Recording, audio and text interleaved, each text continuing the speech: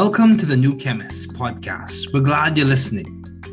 Feel free to download this podcast on Spotify and Google Podcasts and other platforms. Here on the New Chemist, we discuss chemistry, which simply put is the science of change, as well as the other sciences, careers, community, research, and COVID-19. We're happy you're tuning in. My guest today is Vincent Miranda. Thanks for joining me today.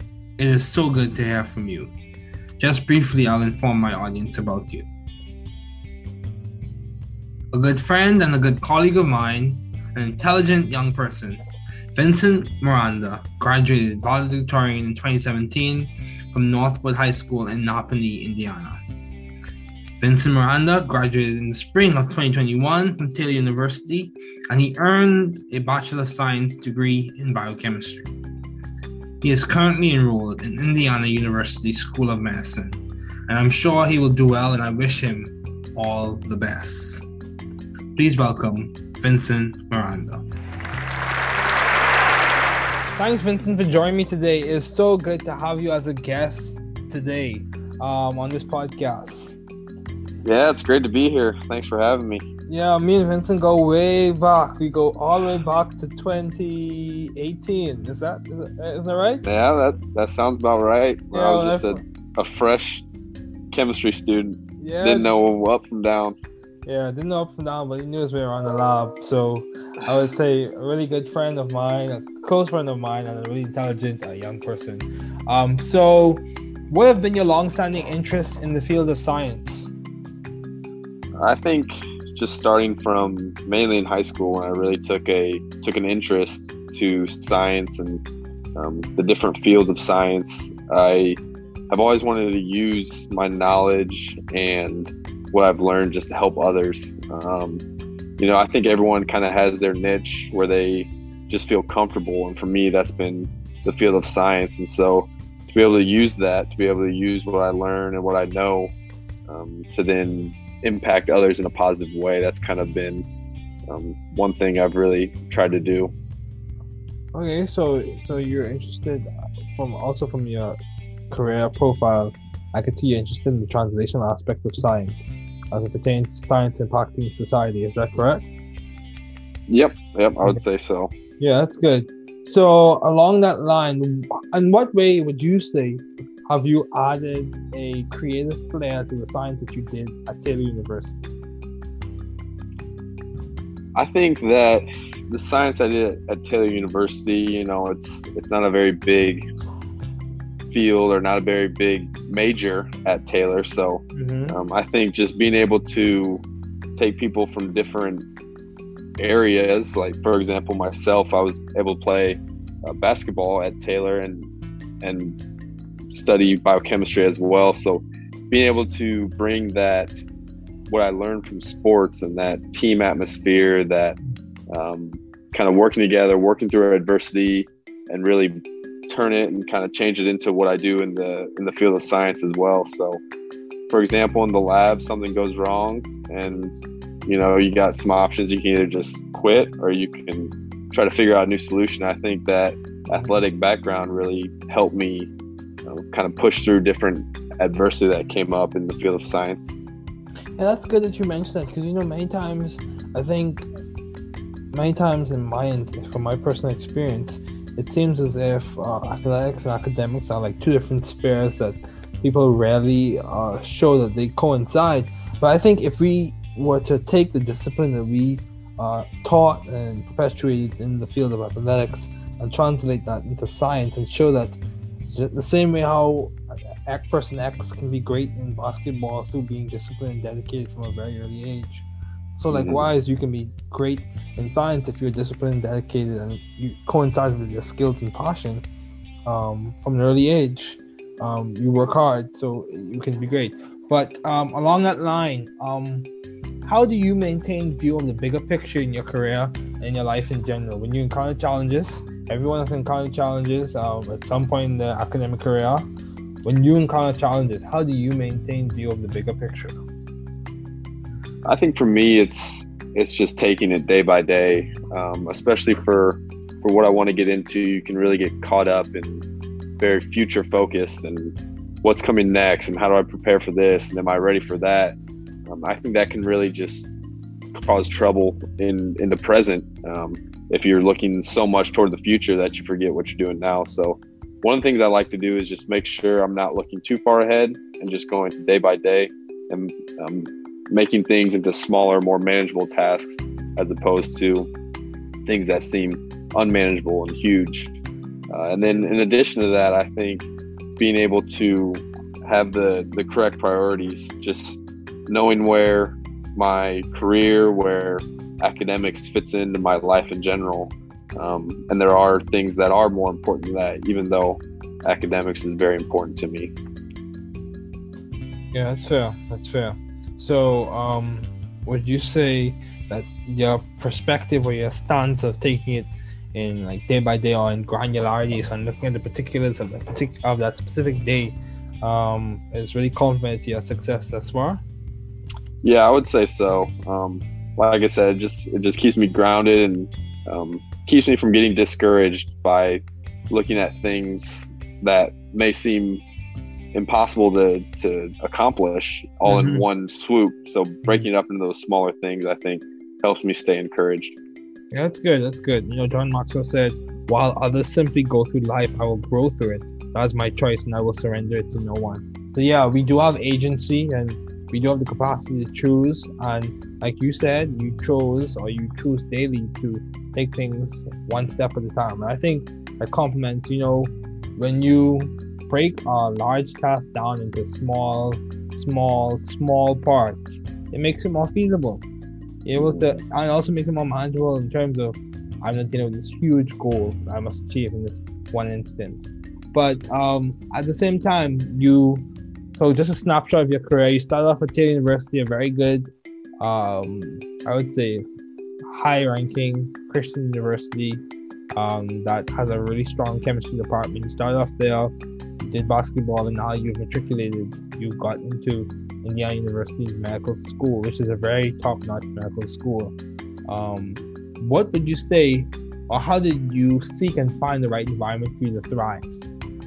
So obviously, you were thriving at Taylor, and that complemented you of being able to get admitted into Indiana University. So how did you thrive, and how did you find that environment to thrive? Yeah, I think for me, the biggest thing is just the face-to-face personal interaction I can have with my professors, the people above me, and just so I can learn. That's how I learn best, I think, is in that face-to-face contact, that small group structure, or the one-on-one time with the professor. So being at Taylor in a department that I think we had 8 or 9 students in my graduating class in the chemistry department, it was a tight-knit group, and I could walk in any of my professors' offices pretty much at any time and be able to have that one-on-one conversation with something I'm not understanding or even something totally different. So being able to have that small class size and that family atmosphere, I think really helped me thrive. And which is another reason why I think it'll be beneficial that I'm actually at the South Bend campus for IU School of Medicine and not in Indianapolis or Bloomington. Because again, it's that smaller, we have 30 students in our class. And so I'm going to be able to have that small class size and that personal interaction again, I believe. That's good. And I hope that is the case for you. Hope and pray that's the case for you. So, given that you have a lot of responsibilities, you're a married man, preparing for med school, all this other good stuff, and you have accomplished several things, how do you maintain balance, Vincent? Are you balanced, Vincent? Would you say that you are striving to be balanced? I think so. I'm definitely striving to be balanced, and on a day-to-day basis, sometimes you might get a little off balance, but I don't think that's anything too abnormal. So just that's another thing where I think basketball has really helped me, because in college and even before that in high school, I really had to work at, balancing my schedule, managing my time, making sure that school got done and that I was giving my best effort on the athletic field or court. So just kind of using that time management skill and things like that to make sure you have the right balance and stay grounded. And that's another thing too, just having good friends, good family that they'll tell you when you're out of line, when your priorities aren't straight. And so having that support system has been huge for me, my family, my wife now, and all my great friends like you, David, just making sure that I'm kind of on the right path and going in the right direction. Yeah, man, you're a good friend of mine as well. And I think one of the things that complements to understanding balance is that balance is not, I've spoken to many people, about 30 different people about the same concept. Balance is not, that doesn't make me an expert in it, by the way. It makes me someone who can discuss it. So balance is not a static stance or an instance. Balance is dynamic. Just like resilience, just like mental health. All those things incorporate, addressing the stresses that you face, finding a way to manage and adjust to them, and then proceeding forward with your life. So, Frederick Flack said that the most encouraging observation I've made over the years is resilience, or whatever you want to call it. Balance is a strength most of us can develop with thought and practice. So, those things, of course I summarize his words, but those things, they require thought, they require practice, and they require progress through time. So it's not something that you achieve in one instant. So yeah, I agree with you. So I would say, in many regards, you have been successful as a student in the field. What has complemented to your success thus far? And what do you think will complement to your success in medical school? Is it a personality thing? Is it a skill set thing? Is it a knowledge and acumen thing? What would you say is that factor? Of course, both of you and I, being people of faith, we attribute our success to who we believe in. But what would you say is the factor when it comes to your practical, physical, day-to-day life as complements to your success? Yeah, I think the personality I've been able to develop just from my life experiences, being the youngest of 3 boys, and then being in athletics all growing up, and then just the support system I have from my family. All those things kind of molded me into who I am today, someone who's willing to take chances, willing to have those hard conversations and push through adversity.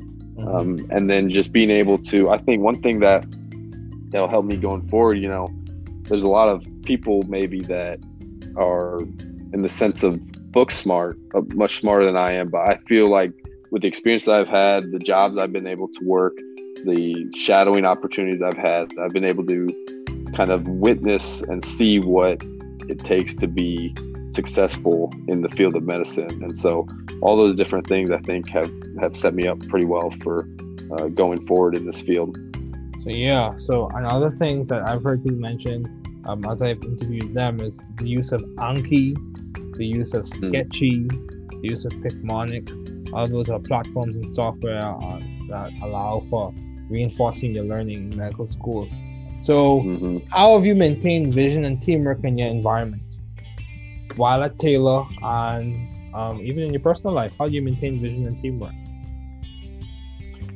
I think kind of sometimes you have to really stop and swallow your pride, because being a good student, and sometimes things do go your way, and at those moments you can't get too proud and think that you can do this all on your own, and I don't need God, I don't need any other people around me, I'm doing this all on my own.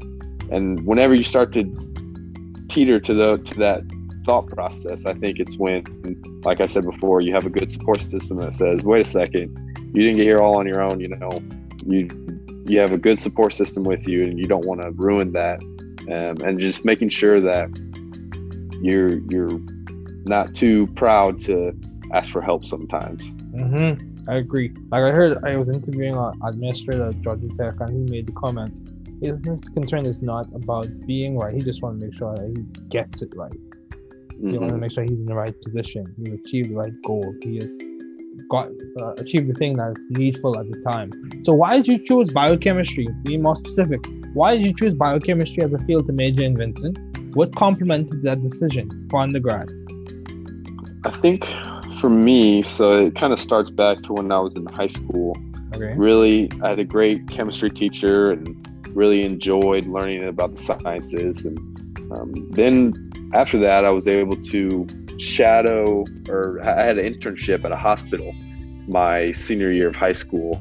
and kind of got to see the different parts of medicine. So I was thinking, what can I do? Where can I go to integrate this chemistry, these sciences that I love so much, as well as the field of medicine that I love so much? And so then that's kind of when I settled on biochemistry as opposed to a biology major, which a lot of pre-med students are, or just a chemistry straight up. So I really thought that by doing biochemistry, I could integrate those things that I loved respectively and kind of go from there.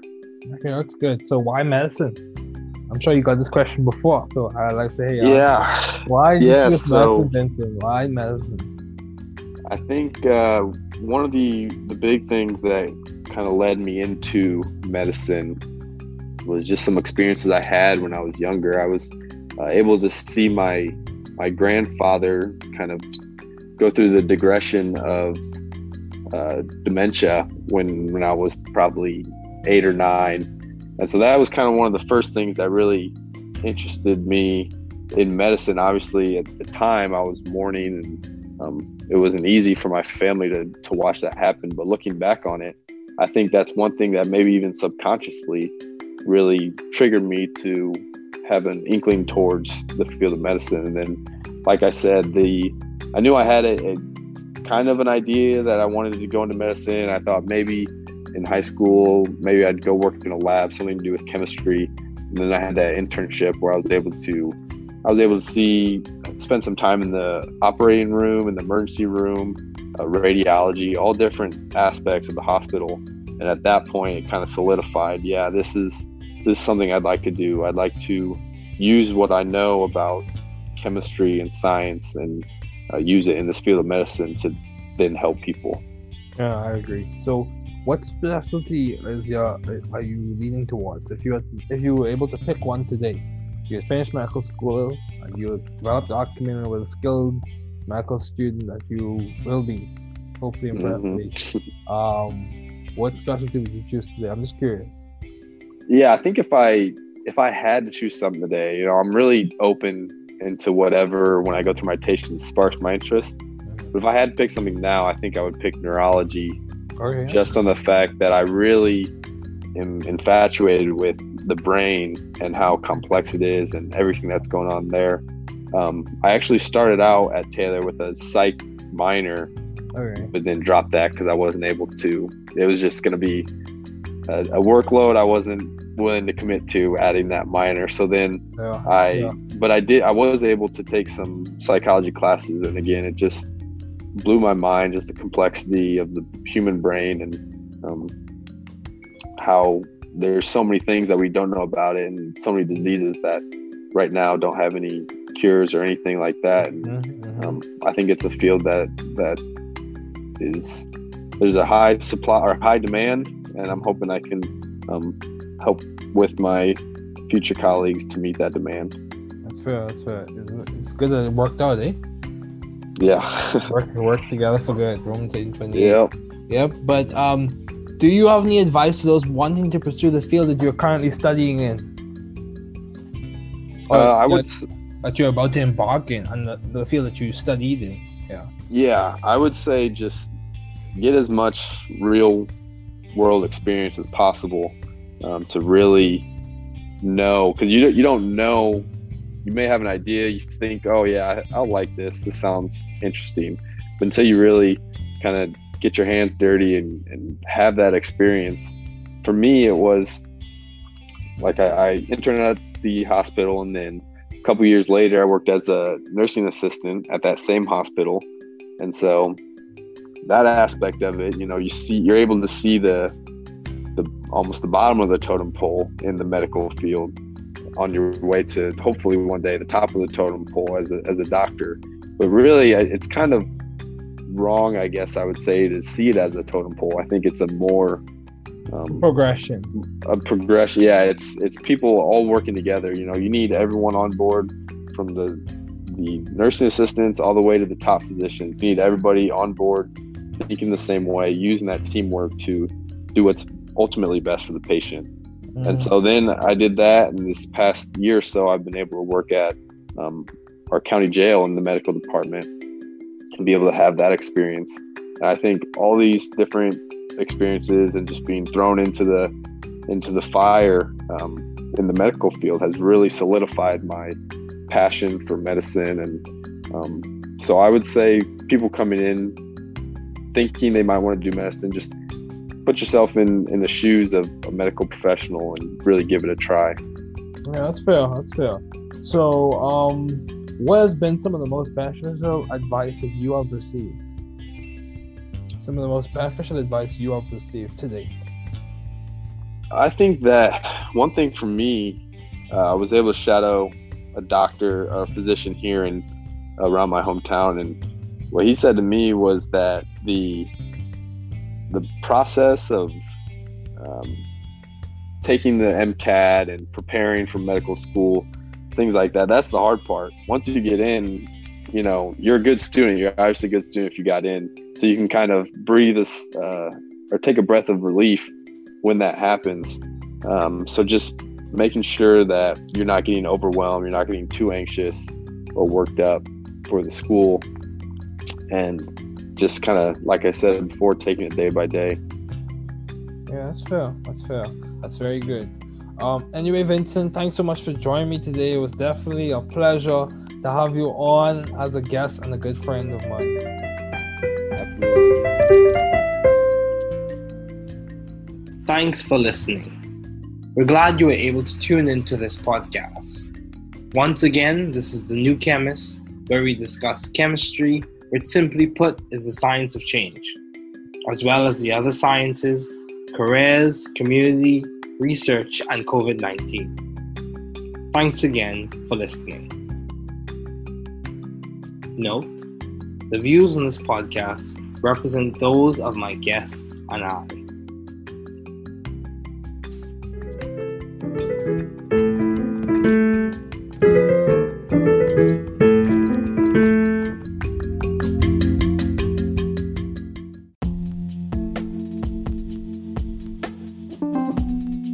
Welcome to Chemistry as a Dialogue. This will be the first installment of a series of conversations in which we explain key ideas in chemistry as a dialogue between two friends. Hey everyone, my name is Jason. Time and chance happened to us all. After working as an undergraduate and receiving a fellowship for graduate school, this is timely and an example of paying it forward for others to benefit. Remember the concepts. Use the accessible organic chemistry guidebook on Apple Books and Barnes & Noble, and use different methods for healthy positive reinforcement. It is true that repetition and practice helps reinforce the concepts. You can do it with the capability and a hopeful, realistic outlook. Hey everyone, my name is Lebron, and this conversation is dedicated to the tens of people who have helped and inspired me, specifically my parents, my brother, my sister, and those teachers in university and high school who helped make science accessible to me. Organic chemistry is a subject that requires effort, focus, and skill. These foundations have been selected after guided review and observation as to what concepts facilitate and support a good understanding as a student progresses through this discipline in chemistry. These foundations from the moiety to the metallics highlight with conceptual focus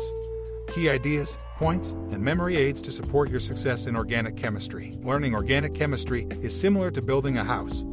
It takes time, skill, and persistent efforts. Let's begin. Let's begin this conversation. What are our goals and what learning habits do we need to develop to learn this material well? Well, some things to want to know are 1. The key words, 2. The key ideas and relevance of structures which we call Lewis dot structures, 3. As well as understand some simplified quantum mechanical concepts. Jason. So what are organic molecules? Well, dude, organic molecules can be understood as multiple atoms associated together, made primarily from carbon. In short, organic molecules are carbon-based molecules. Yo dude, we can draw them in many ways, and if we keep the same molecular formula, then those multiple versions are what we call isomers. These molecules may or may not have the same molecular formula. In cases where the molecular formula is the same but the structure is not the same, we have what is called structural isomers. The constitution or connectivity is not the same, we have what is called constitutional isomers. And if the arrangement in 3D space is not the same, we have what is called stereoisomers. I have heard of stereoisomers, especially when my friends talk about medicines. Something about some R and S anyways. Are there subclasses of stereoisomers? Yeah, there are optical isomers, which are molecules that rotate light differently, and their mirror images are what we call non-superposable, which is a fancy way of saying when they are placed on top of each other like a pair of someone's hands, they don't match up perfectly. And bro, as you were talking about, and enantiomers are normally designated by R or S, which stands for rectus or sinister. Wow, this is cool. So are there other types of stereoisomers? Lebron. Yeah, also there are geometric isomers, which are molecules that have non-identical mirror images. Yeah, dude, it's like you looked in a mirror, but saw something that not the same as yourself. Added to that, in chemistry we have double bonds, and the way the atoms are arranged around the double bond. It is different for each isomers. We again in our fancy organic chemistry language call that either cis or trans. Hold on, wait, can organic molecules can be linear? Lebron, let me get my model kit, since it helps with this. If you have used your kit or gumdrops and toothpicks to build carbon dioxide, one flavor for carbon and one flavor for oxygen. So 2 oxygens and 1 carbon, the molecule is linear. Well, buddy, other linear molecules are triple bonded, one named acetylene. Let's keep using the gumdrops. We can have the atoms all in a plane, but like a triangle, or we say, trigonal. Okay, tell me more. Molecules such as formaldehyde is trigonal planar, and this compound is used in clinical settings. I think I understand. Molecules can have arrangements in 3D space such as methane, which is found in natural gas, and exists as a tetrahedral molecule. Correct. Let's keep the cognitive train running. You can also at home practice with computer software such as ChemDraw or Word. So what the importance of the structure of 3D molecules? So let me tell a story. A long time back, there was this guy named Gilbert Lewis. He did a lot of hard work that we use today to note the positions of particles we call electrons. Other smart guys such as Gillespie and Nyholm also did significant work which gave us the set of ideas we call VSEPR. Say what? Lebron, just hold on a minute. Let's get some more gumdrops. Yeah, let me grab my flashcards and my computer to make my Anki deck. Active recall, let's go.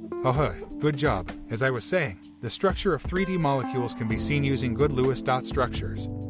And we call the combo of Lewis and other scientist ideas VSEPR, which helps us predict or have an idea before experiments what the likely structure of the molecule can be. However, watch out, these ideas are not perfect. We talk later about this, but some bond angles are slightly different than expected, and we have to adjust our ideas with some quantum theory. Okay, cool. Let me recap before we move on. 1. Some keyword are molecules, which is basically a fancy way of saying substances made of multiple atoms.